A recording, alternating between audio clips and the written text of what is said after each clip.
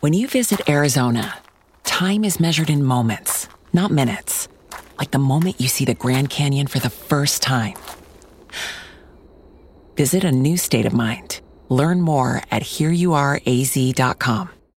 When you need mealtime inspiration, it's worth shopping Kroger, where you'll find over 30,000 mouth-watering choices that excite your inner foodie. And no matter what tasty choice you make, you'll enjoy our everyday low prices, plus extra ways to save, like digital coupons worth over $600 each week. You can also save up to $1 off per gallon at the pump with fuel points. More savings and more inspiring flavors make shopping Kroger worth it every time. Kroger, fresh for everyone. Fuel restrictions apply.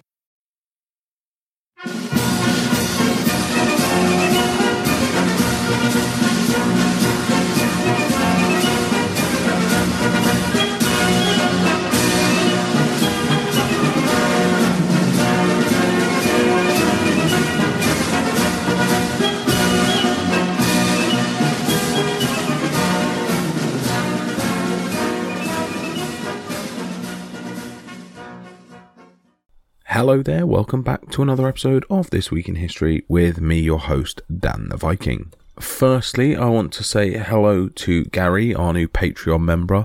I do think you've been there before, so welcome back. Obviously, it has some sort of pull to bring you back in, so I'm glad about that. Thank you very much for joining us over there, and I hope you're enjoying your ad-free episodes and extra episodes that are all on there for you as well. So thank you very, very much for that. And before we do start, I just want to give a quick shout out to my good friend Paul. Obviously, many of you probably know Paul from the Facebook page. He's quite active on there. Talks to me quite regularly. He's even sent me some sweets and things like that from America. Absolutely lovely guy. Goes in for quite a major operation next week. So all my thoughts and prayers with you this week, Paul. Wishing you all the best. So hopefully you hear this before you go in. But yeah, fingers crossed for you, my friend. This week, guys, we're going to go on to the episode now, and it's a bit of a strange one. And what I want you all to do is to listen to the episode and give me an answer to what you believe at the end. Now, obviously, having been to Auschwitz, I'm not going to bang on about it every week, but this is a man who was an SS doctor at Auschwitz. Now, he was known as the good man of Auschwitz. Now, I have done a lot of research into this gentleman, watched a few videos, read a few articles and things like that. And on the face of it, he does seem pretty good, you know, as far as good can go in this situation.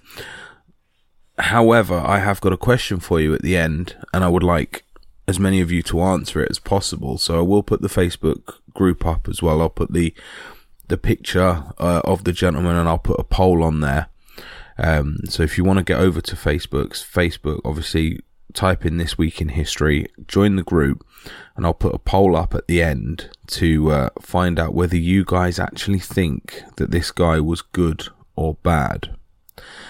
This week, we are talking about Dr. Hanz Wilhelm Munch, the only man ever to be acquitted for the atrocities at Auschwitz. Hanns Munch was born on May the 14th, 1911, in Freiburg im Breisgau in Germany. Hans's father was Ernst Munch. He was a scientist, doctor of sorts, and Hanns picked up his love for that at a young age. He then studied in Munich and the University of Tübingen. Now, coming into 1933, the Nazis obviously took power in Germany. Hanns stated that he was considering becoming a party member in the early 1930s, mainly because he could see the influence the Nazis were having. He could see how good they were for the economy, how the middle classes in Germany were much better off than they were previously under the Nazi rule. And he believed that a Nazi party membership would basically hold him in good stead for any jobs in the future. He also believed that he didn't believe that all of the Nazi policies. So he wasn't one of these fanatical Nazis that, believed every single policy. He just saw their influence and realized that he could actually gain a lot by openly supporting them. His father was slightly anti-Nazi, but his mother Matilda was extremely anti-Nazi. They were very anti the anti-Semitism side for the Nazi Party. They didn't believe in National Socialism, and they didn't back the party, even though Hanz essentially did. For Hanz, though, he later said that he didn't really believe the anti-Semitic policies. So not that he knew they were there, but he didn't believe they would ever, extend on it. He same as people saying, "Oh, we're going to do this and we're going to do that just to get in power," and then not doing it. He sort of believed that yes, they were anti-Semitic. Yes, they didn't really like the Jews, but he didn't believe on any level that they were ever going to push to the next stage, or that's how he portrayed it anyway. And because he didn't believe this, or like I said, so he says he didn't believe this, in 1934 he ended up joining the National Socialist Union of Students. So sort of like a precursor to the Nazi Party, almost. We have in this country young conservatives or young Labour, sort of like that. They're just the younger version, the student version. And it wasn't until May 1937 before Hans Munch got himself a full Nazi Party membership. He basically came across the Nazi Party membership by chance almost. He entered into a scientific competition which was to find an alternative for a bacteria that's used in science called agar-agar, which was derived from like algae or seaweed, that sort of thing. And he had a dissertation, a very small dissertation, might I add, on a new substance that he created. And he was then he won the competition, was given control of a lab and a few scientists to produce this new product. But obviously this being in 1937, getting huge attention from the Nazi Party. So he sort of fell onto their radar almost and ended up, I won't say coerced into becoming a Nazi member, but certainly it aided towards it. So we flash forward a couple of years to September the 1st, 1939, a day that will live in history, the day that German troops crossed the border into Poland and sparked the Second World War. Many doctors were drafted to the front line, either as medical officers or as soldiers. A lot of sort of junior doctors were basically drafted into foot soldiers.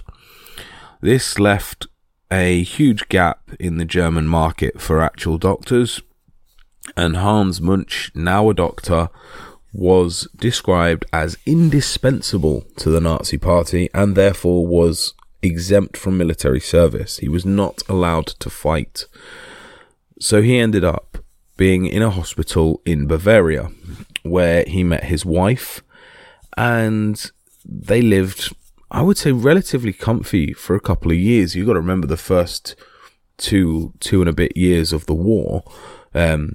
Germany had a very, very easy time. They were steamrolling across Europe. So anybody who lived in Germany, 1939, 1940, 41, you were pretty happy. And if you were a middle-class doctor whose wife is also a doctor, you've got quite a bit of money coming in, you're living a pretty comfy life, your country's winning a war, the only country that's standing against you is Britain, and they're miles away over a channel. They're not even threatening Germany. At this time we didn't even we barely had any campaigns over the German border, if any. It was pretty much a whitewash at this point. They were steamrollering through all of Europe. And, you know, that's pretty comfy for this man. You know, he's quite enjoying his life, but he's realizing that he's missing out on something that everyone else in his country is getting involved in. And that is to be a part of the war effort. And in 1941, he applies to the armed forces. Now, his wife did not want him to do this because he was exempt. He didn't have to go and fight. But he wanted to go and fight. And in 1941, he applied for that position. Believe it or not, he was rejected. Germany, in the middle of a war, needing soldiers, didn't want Hanz Munch as one of their soldiers. They didn't want him. He was too indispensable, and he had to stay in Bavaria. Now, his sister worked in the War Office and had a little bit of pull, so he tried to get some meetings with a few generals, tried to pull a few strings to get himself into the armed forces, to no success. He wasn't able to join. He went back to Bavaria, and one day he's walking around Munich, where he bumps into an old friend, a man named Dr. Strasburger, who gives him a few ideas, and one of them being to, instead of applying to join the armed forces, he should apply to the Waffen-SS. He was delighted by this, you know, the thought that he could actually join the fighting SS, the fighting unit that would help aid his fellow doctors on the front line. Now, this is where it turns a little bit sinister. What you've got to remember here is the SS were every single one of them, volunteers, right? So when we talk about Auschwitz and Dachau and these concentration camps, they were all soldiered by SS officers. Every single one of them was a volunteer. Every single one of them asked to be in the SS. Now, Munch claimed that he was aware of concentration camps. He was aware of Dachau. He was aware of Auschwitz. But he never knew the extent of what went on in there. He had absolutely no idea of what he was going to find when he went in there. And he believed that they were essentially just political prisons, which I think is something that the Germans tried to spin to the general public, is that these weren't death camps. These were essentially just to house prisoners. Whether I believe that or not remains to be said, but as far as he was concerned, he was not aware of anything sinister happening. Now, his application to join the SS was accepted, and he was posted in Krakow. For those of you who don't know, that is where Auschwitz is, or a couple of miles outside of Krakow is Auschwitz, maybe 15, 20 miles outside. Now, he was actually posted to a scientific lab just outside of Krakow at the start, where he would deal with blood cultures and body work to deal with soldiers that came in. So his job as an SS officer to start with was essentially troop maintenance, making sure that there was no outbreak of malaria or typhoid or anything like that in the troops. And it was pretty much work that he was used to doing on a daily basis. He's also using his scientific abilities. He's working on bacteria and trying to come up with vaccines and cultures and things like that to help the troops on the front line. So this is because of his work in biology and his work with algae and things like that he's done previously. The only way to do this is to grow the bacteria in the lab. And in this instance, what they would do is the lab itself in Ryson in Poland was sent quite a lot of beef or pork or whatever it was on a regular basis to work on their experiments. Now, you're in the middle of a war, and good meat is hard to come by. So as soon as this meat arrived, a lot of it was seized by other SS officers for cooking because they wanted a good meal, meaning that there was no beef or pork for Dr. Hanz Munch to use for his bacterial studies. So he had to get some more meat, and the meat he was sent came about 4 miles away from his factory in a little town that the Polish called Auschwitz and that the Germans called Auschwitz. And in this town there was quite a lot of ready available meat. And for those of you who haven't quite yet worked out what he was sent, we're talking human flesh. He was sent as much as he wanted, as much as he needed to do experiments on. Now, again, when we talk about this man in a, if we can ever talk about any Nazis in a positive light, and when we talk about him in a positive light, I would say you've always got to ask the question. A doctor like that, he knows the difference. He knows that he's getting human meat. Why would you carry on? Why is the question not asked? I don't know. But nonetheless, he was working his studies on human flesh. So Hanz Munch is working at a biological factory in Riessen. He's then moved to the human testing in Auschwitz. Now, obviously, we all have heard stories about other SS doctors, such as Joseph Mengele, someone who I will cover in a future episode. But Dr. Hanz Munch, basically, according to his testimony, he was unaware of anything that was going on in Auschwitz until he arrived. Now, when he arrived, him and his wife were given a tour of the Auschwitz-Birkenau camp, the facilities, and what would happen there. His wife, and allegedly himself as well, were absolutely disgusted, horrified, and his wife refused to live anywhere near the concentration camp. She actually moved back to Germany and left him in Poland by himself.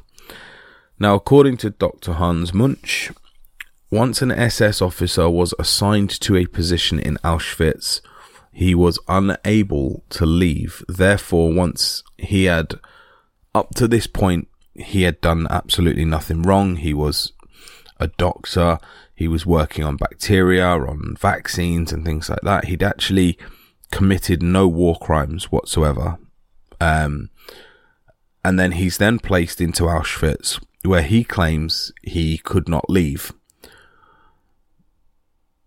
Again, this is disputed. There was a lady who survived Auschwitz. Her name was Dagmar Osterman. She was a Jewish lady. She was a clerk at Auschwitz. She was drafted in to be a clerk. And she claimed that many SS officers who were disgusted by the scenes at Auschwitz would come in and request to be moved to either the Western or the Eastern Front. Now, what you've got to remember is going into 1942, 1943, where we are now, the Germans weren't having such an easy ride. Okay, they decided to turn their attentions to Russia. There were millions of Germans dying in the cold on the Eastern Front. The Germans had lost the Battle of Britain. They'd lost the Battle of the Sea. They were losing in Africa. The Americans had joined the war, which bolstered the western side of the war. Germany weren't having a good time at this point. It didn't look as promising as it did a few years before. So any SS officer that's stationed in Poland, out of the way, not fighting, not being shot at, getting food on a regular basis, and pretty much having a pretty decent life, would you want to transfer yourself to a front line where potentially you've got a life expectancy of a couple of weeks? Now, a normal person sitting there would say, yeah, of course I would. I wouldn't want to see what was going on. I wouldn't want to be part of the Auschwitz camp. But I would question that from majority of people. Would you really want to be on the front line when, let's say again, the majority of SS officers, their wives and their family lived in the town? They got to go home to their families on a night time or during the day when they weren't working. They got to, enjoy their life, essentially. No one was really bombing Poland at this point. They were pretty safe. Would you want to trade all of that to go and get shot at on the front line? I find it very difficult to believe. There are many out there that would, but according to Dagmar Osterman, there was a few that were so horrified by what they saw that they couldn't stand it anymore and requested to leave. These requests were granted as well. So Hanz Munch saying he couldn't leave Auschwitz was technically not true. So it begs the question, why did Dr. Hanz Munch stay at Auschwitz? Now, he claims that he was asked to stay, and not by his superiors, although he was asked by his superiors, but what made him stay was that he was requested by a lot of Jewish inmates who were there that he stayed at Auschwitz. Now, the reason for this is he came across as a nice man. He actually took time to speak to prisoners. He would walk around. In his lab, for example, in Auschwitz, he had 100 slave labor working for him, and he took the time to get to know every single one of them. He knew their families. He knew about their lives. He shook their hands when he met them. He treated them like human beings, something that they weren't used to from any other SS officer. There was nobody in that camp at Auschwitz that would look out for people, that would even treat them with a smallest bit of dignity. Hanz Munch was the opposite of that. So his, I suppose, internal belief was that if he stayed, maybe he could make a little bit of difference to the lives of the people that were there. He was actually pulled to one side by a Nazi officer who basically told him that his behaviour was unacceptable and that he needed to sort it out. So that gives you a little bit of an idea of where he is as a human being, or at least as a Nazi officer. He came across as a man who was more loyal to the Hippocratic Oath than to the Nazi Party. But what was the other reasons that he stayed? Now, one of the reasons was related to the most infamous block in Auschwitz, Block 10. For those of you who know a little bit about Auschwitz, Block 10 was the experimental block. This was where doctors would basically destroy lives. They would do any tests that they could do on unwilling subjects. One of the main doctors in this was a man named Klauberg. Dr. Klauberg was possibly one of the most famous and most brutal doctors at Auschwitz. He would do tests for uterine cancer, and he would devise ways of trying to kill certain cells, trying to sterilize people in the most humane way possible. Now, when I say in the most humane way possible, I mean that is the plan, to do it in the most humane way possible. However, you don't start off doing things the most humane way. You've got to trial and error And that's what Block 10 was used for. It was essentially a trial and error part of the camp where all these experiments would be done. Now, Klauberg was using a group of about 10 women to do an experiment. And once that experiment was done, this was to sterilize women by injecting them directly into the uterus. This was done maybe 3 or 4 times a year, and without informed consent, and basically burnt the uterus from the inside. Just to imagine the pain that these women went through is unreal. And any women who refused were killed. Any women who were useless were killed. And at the end of the trials, these women...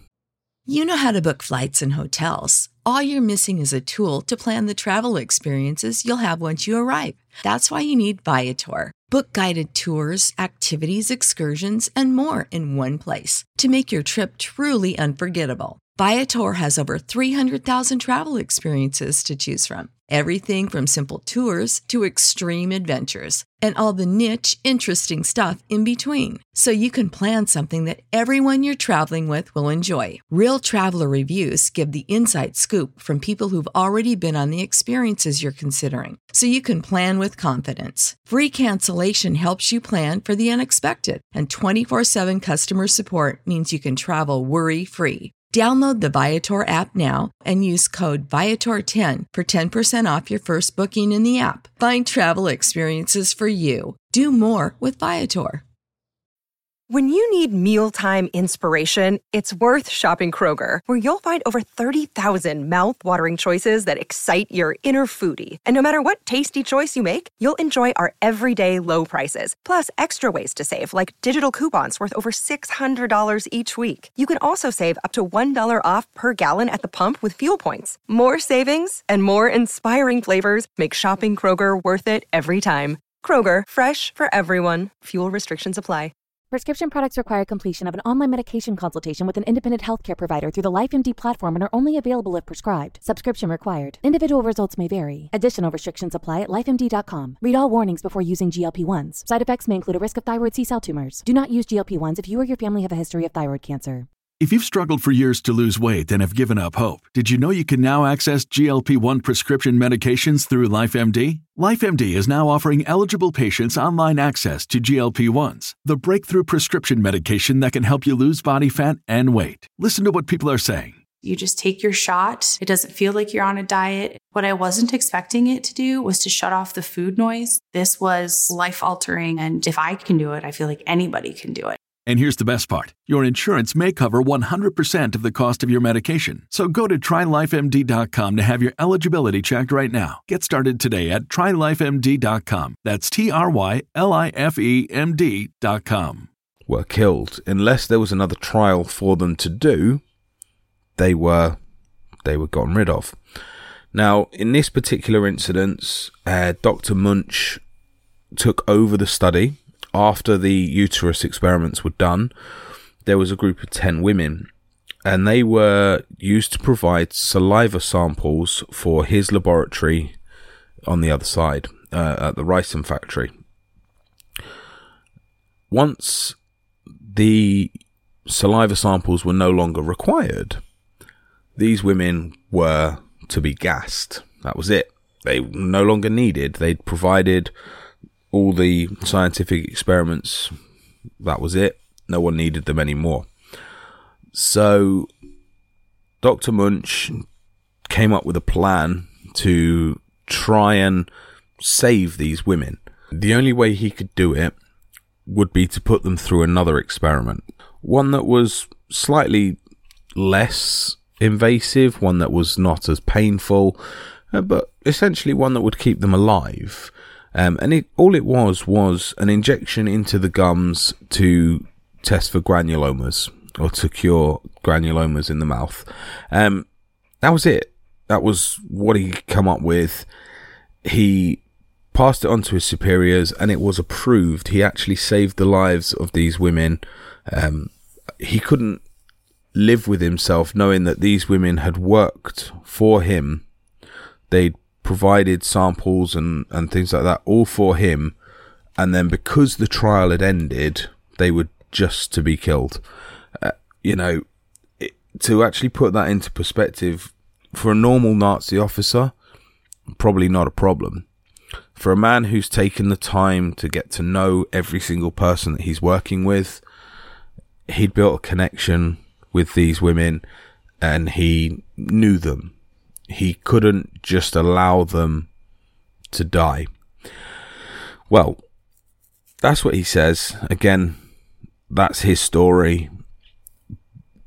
Is it that, or is it just that I don't know, had he built an affection for one of them?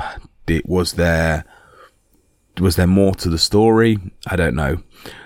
Did he just want the same women to do the trials because they all liked him and he wanted to have the same test subjects to move on to another thing? We don't know. We can only go on what his story is. And his story is that he wanted them not to be gassed just because the trial had ended. He actually created experiments. He told the prisoners, not just in this incident, but he told the prisoners that when he was doing experiments on them, that they were to tell the other officers or tell the other inmates that these experiments were unbearably painful, and that they were horrible and nasty. But in reality, they were harmless. A lot of his experiments that he did were actually harmless. They were proved to be harmless at the Nuremberg trials as well. So there was some sort of humanity to him. There were other instances of him being or coming across as a good man. One of the prisoners in the camp that was one of his lab assistants, another doctor, a Jewish doctor, actually fell ill when he came back to work after he'd been recovered. Dr. Munch gave him a sausage. Now that sounds really stupid when you say that out loud, but he smuggled a sausage out of the officers' mess. He took it across the camp. He gave it to a prisoner who was trying to survive.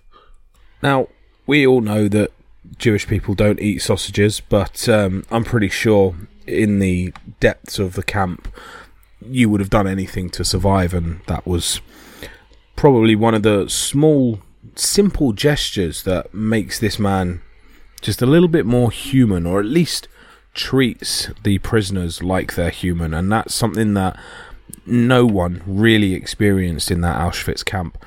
There were also stories that came out that he would try and get husbands some time with their wives, try and get parents to spend some time with their children. He would go out after dark, take them places, and things that were completely against camp rules. You've got to remember, as stupid as it sounds, just a simple thing like going to see your child on the other side of the camp was not allowed. The stories that come out of this place are horrendous. I mean, like I said, when you go there and you see it yourself, and you sort of, that the kids were kept, miles away almost. The kids' barracks were the other side of the camp. All the kids were kept separate. The kids were locked away 24 hours a day to stop the spread of disease. Unless they were picked out for experiments, they were just locked away until they died. And this man went against the rules to do what he did. And these stories came out after the trials, and once Auschwitz had been liberated, these stories resurfaced about this man and how Hanz Munch actually managed to, it's so hard to say the good man of Auschwitz, but how he managed to at least treat people with a little bit more humanity. Now, later that year, in 1944, Auschwitz went nuclear, and by that I mean it went to a different level. Auschwitz was a terrible place to be for the entirety of its existence, but the year of 1944 was probably the pinnacle of that that just brutality. There was a massive influx of Jews from Hungary in 1944, and this is where the infamous pictures of the selection process of the Jews coming in on the carts, on the trains, on the wagons, all coming straight through that big archway, straight into the concentration camp, straight to selection. And this was, most of this happened, or to the massive extent that we know now, happened in 1944.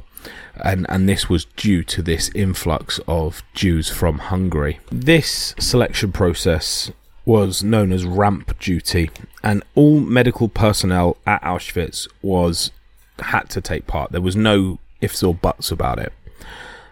And Hanns Munch decided that it wasn't acceptable and he was not going to participate. He really couldn't get behind this selection of people into that simple 3 categories. You will work, you will die, you will be experimented on. Now, this wasn't really his decision to make. There was no authority that he had in Auschwitz. However, Hanns Munch wrote a letter to a man named Paul Reichel, who was in charge of all medical personnel for the Nazi Party, and he basically turned around and said, I am not going to do this, I'm not interested in it. And in his letter he actually wrote the words, I cannot do it, I will not do it, regardless of the consequences. So he knew that he was going against direct authority, but he would not participate in the selection over the life and death of hundreds of thousands of people. So he actually was exempt from ramp duty. He had, who he'd contacted had authority over the camp, and he was allowed for his time in the concentration camp to not be part of the selection process. Auschwitz was dismantled, or the process of dismantling started in January of 1945. Now, this was as the Russians, the Red Army, was pushing closer and closer to Krakow in Poland. During this time, the Jewish workers at the Rice-Co factory, where Hanns Munch was the lead doctor, were told that they were to leave Auschwitz on an unknown destination.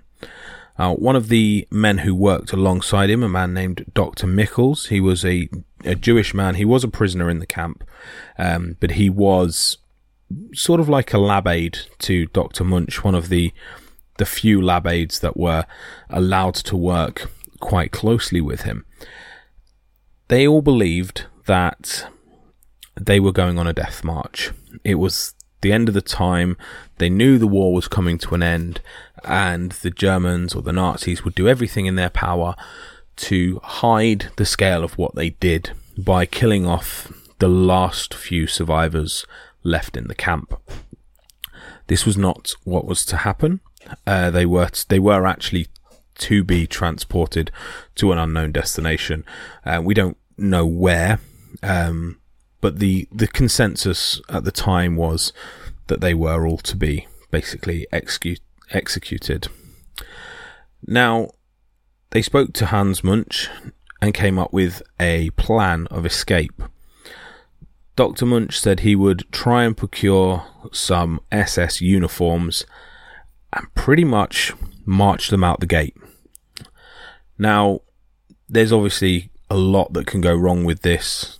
They decided that that probably wasn't going to work, and that the best way to do it would be to walk along with everybody else whilst they're leaving Auschwitz, join the column, and try and escape from the column to the Swiss Alps, Switzerland being obviously a neutral country.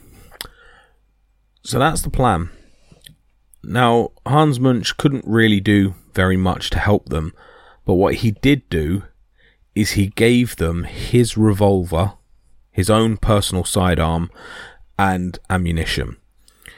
And he gave these to Jewish prisoners who were leaving Auschwitz, just in case they had to basically fight for their lives, they would at least stand a little bit of a chance to escape. And this is one of the things, again, the Dr. Mickles, the man who he gave the gun and ammunition to, actually presided over the Nuremberg trials. He was a witness on behalf of Dr. Munch, and said, this is actually what the plan was in the first place. He realized that plan was probably not possible, and as a goodwill gesture, not only did he allow us to march with everyone else, without any real consequences, but he actually gave us a slim, and it is a slim chance, one revolver against an armed SS officer, an armed SS unit potentially.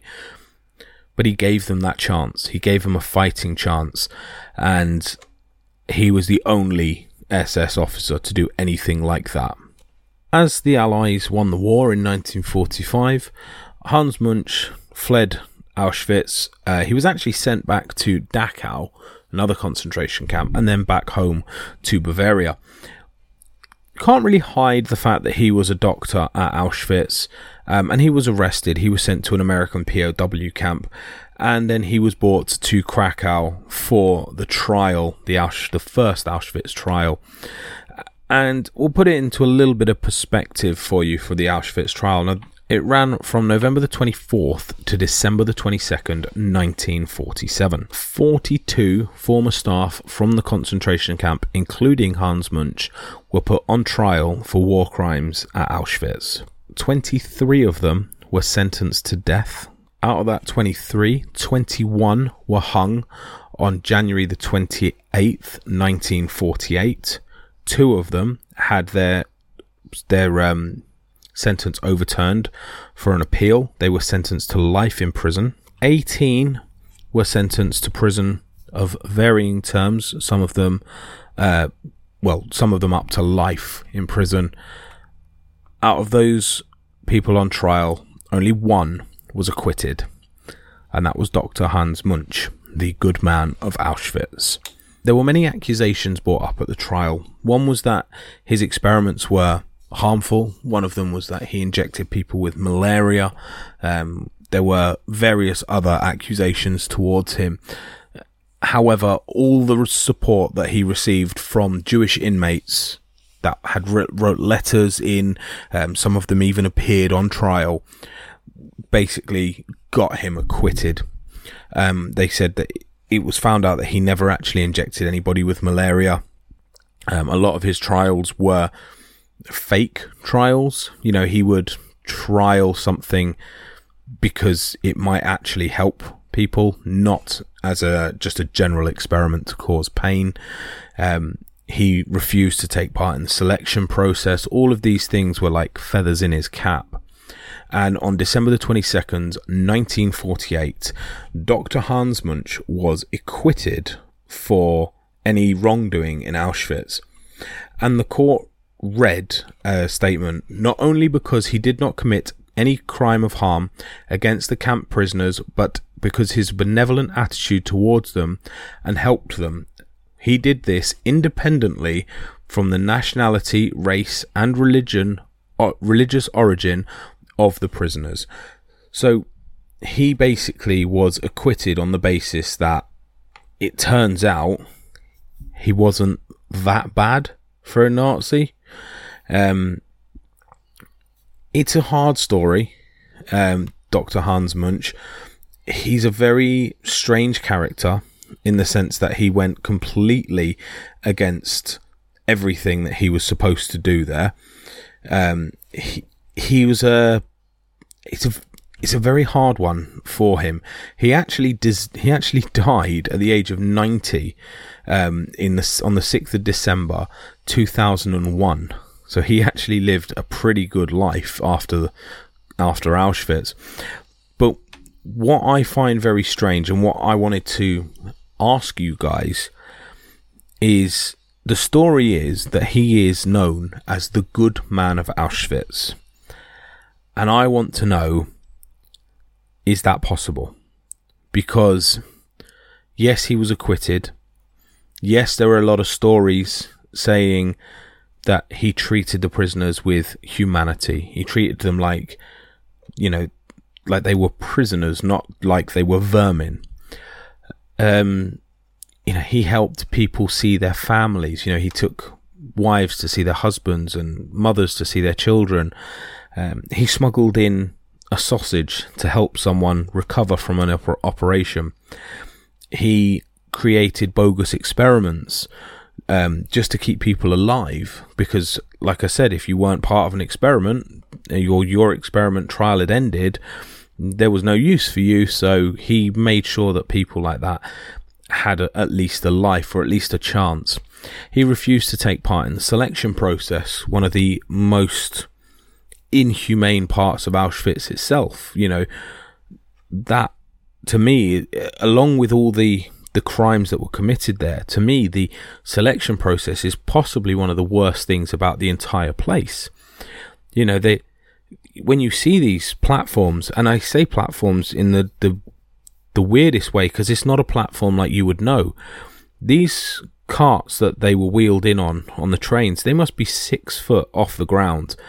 Men, women, children, elderly, all had to get out of these basically cages and jump 6 foot onto the floor. Now, I would struggle doing that now, because I'm a big bloke, I'm overweight. Jumping 6 foot onto the floor would probably cause me a bit of damage. A 70, 80-year-old woman who's just been shipped in from Hungary, anything could happen. That selection process, one of the worst things to happen, and he refused to do that. However, and there is a however here, he was a Nazi Party member. Now, he claims he didn't know that, or he didn't believe that the anti-Semitic propaganda was as serious as they made it out to be.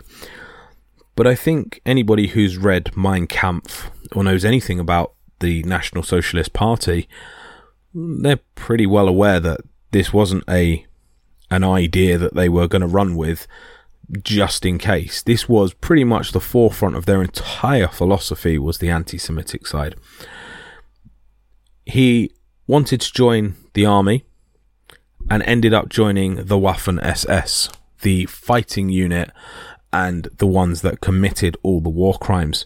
Not only did he join the Waffen-SS, every SS officer was a volunteer. Every single one of them. So you cannot join the SS without volunteering to join the SS.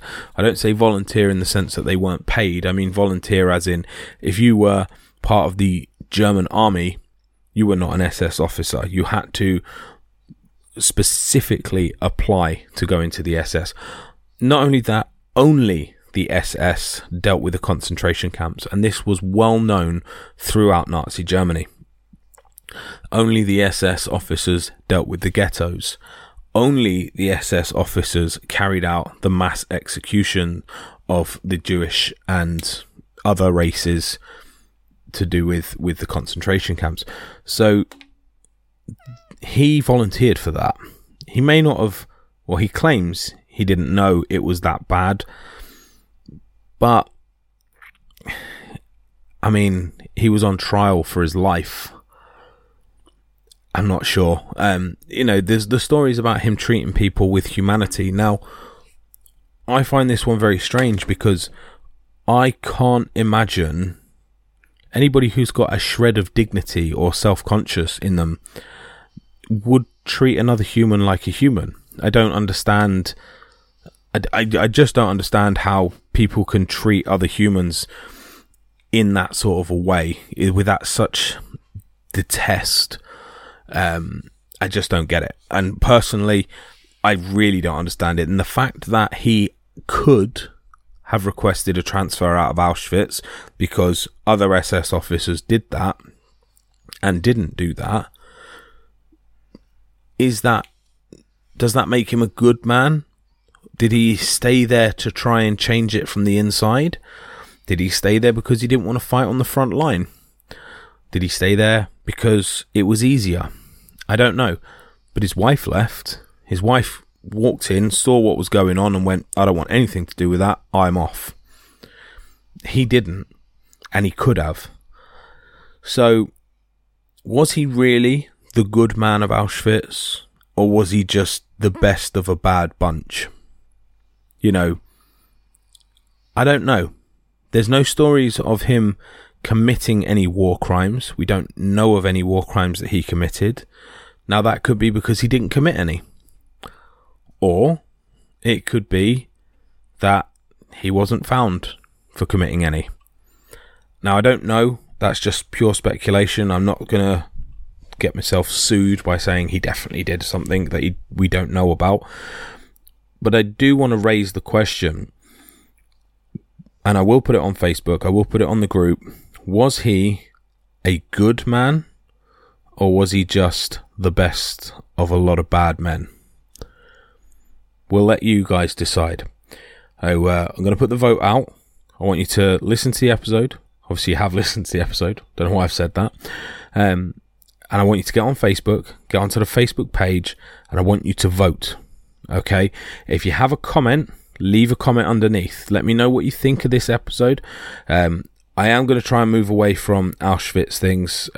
Obviously, I do want to do Mengele. I will do him at some point. And me and Dad do have another episode coming to do with our trip as well. So there is a couple more in the pipeline. But I think this is quite poignant in my mind at the moment, because obviously having just been, so it is something that's sort of there, so I will be talking about it. But get yourselves onto Facebook, facebook.com, This Week in History. You'll find us on there. You do have to join the group. You can't just go on it. It is a private group. So join us on there. Leave a comment. Get yourself on the poll, and I'll give the results out next week. So next week we'll be getting the results. So if you're not on it, you're not on Facebook, and you can't contact me any other way, then you'll have to wait till next week for the results. This episode will be going on to Patreon first, as all episodes do. They do go out onto Patreon before they go onto your normal feed. They also go on advert free. So if that interests you and you want to get these episodes without the adverts in the middle, because I know it breaks up the show. I know it's irritating, but unfortunately it's the only way I can make money out of my podcast. The only other way I can make money for this is you guys coming over to Patreon and supporting me with your hard-earned cash of $5 per month. I do actually have some on there now who are paying $10 a month. I believe there's one guy paying $15. You don't have to pay that much. It is completely voluntary what you pay, but anything helps, and we really, really appreciate it on the show. So thank you very much for listening, guys. Like I said, get yourselves over there onto the Facebook group and get that vote in. I want to know, because I think, personally, best of a bad bunch. That's my personal opinion. I've listened to it. I've done the research. I don't think he was that good. That's my opinion. What do you guys think? Let me know. See you next week. Bye-bye. Save big on brunch for mom, all in the Kroger app. Get half gallons of delicious Kroger milk for $1.29 each. Then get flavorful Tyson natural boneless chicken breasts for $2.49 a pound, all with your card and a digital coupon. Shop these deals at your local Kroger, less than 5 miles away. Or tap the screen now to download the Kroger app to save big today. Kroger, fresh for everyone. Prices and product availability subject to change. Restrictions apply. See site for details.